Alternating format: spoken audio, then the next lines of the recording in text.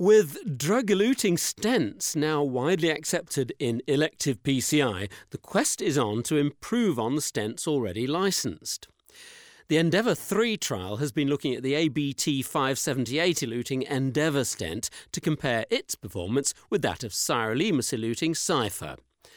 David Kanzari from Duke University presented results in Dallas. To date, given the benefits of drug-eluting stents, the standard for comparison now is not a bare metal stent for the evaluation of novel drug-eluting stent designs, but instead already approved drug-eluting stents such as paclitaxel or sirolimus-eluting stents. And therefore, to evaluate a novel drug-eluting stent, in this case the Medtronic Endeavour stent, which is a zodorolimus-eluting phosphorylcholine polymer-based stent, the comparison stent is the sirolimus-eluting Cypher stent. Specifically, the Endeavour 3 trial was a study performed within the United States at 23 centers, randomizing 436 patients in a 3-to-1 single-blinded fashion to treatment with either the Endeavour stent or the sirolimus-eluting Cypher stent. What sort of patients were they?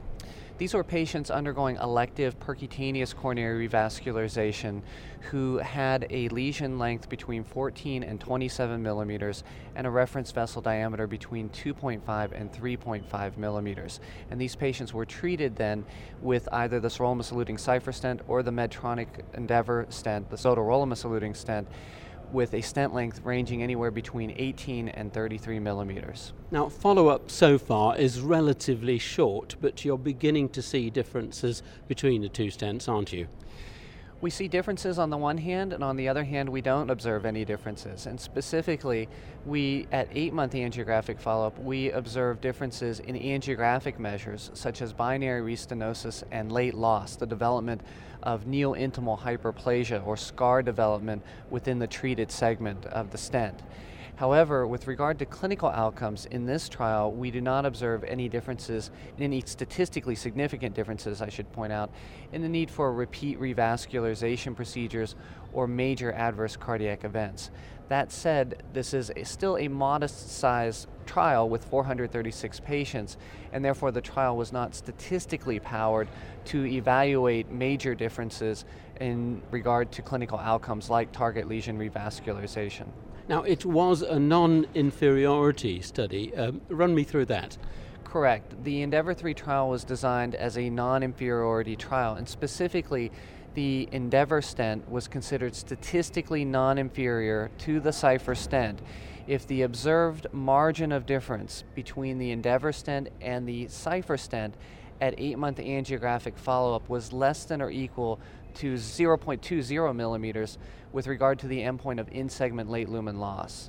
And in this trial, the observed margin of difference was not less than or equal to 0.20 millimeters, but rather it was 0.21 millimeters, and thus the primary endpoint of the trial with regard to the angiographic endpoint was not met. Does this mean then that at this stage of the game, Cypher is better than Endeavour?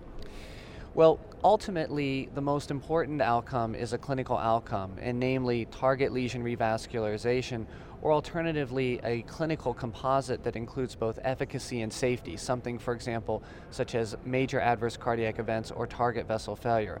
But to that end, with regard to angiographic outcomes such as restenosis, in this case the Cypher stent performed significantly better. That said, we also have to remember that only 94 out of 113 patients in this trial underwent angiographic follow-up with the Cypher stent, and clinical and angiographic outcomes might have been different if the study were larger. But of course that could be both in favor of the Endeavour stent or even create a larger disparity in the outcomes between the Endeavour and the Cypher stents. We just don't know. David Kanzari from Durham, North Carolina.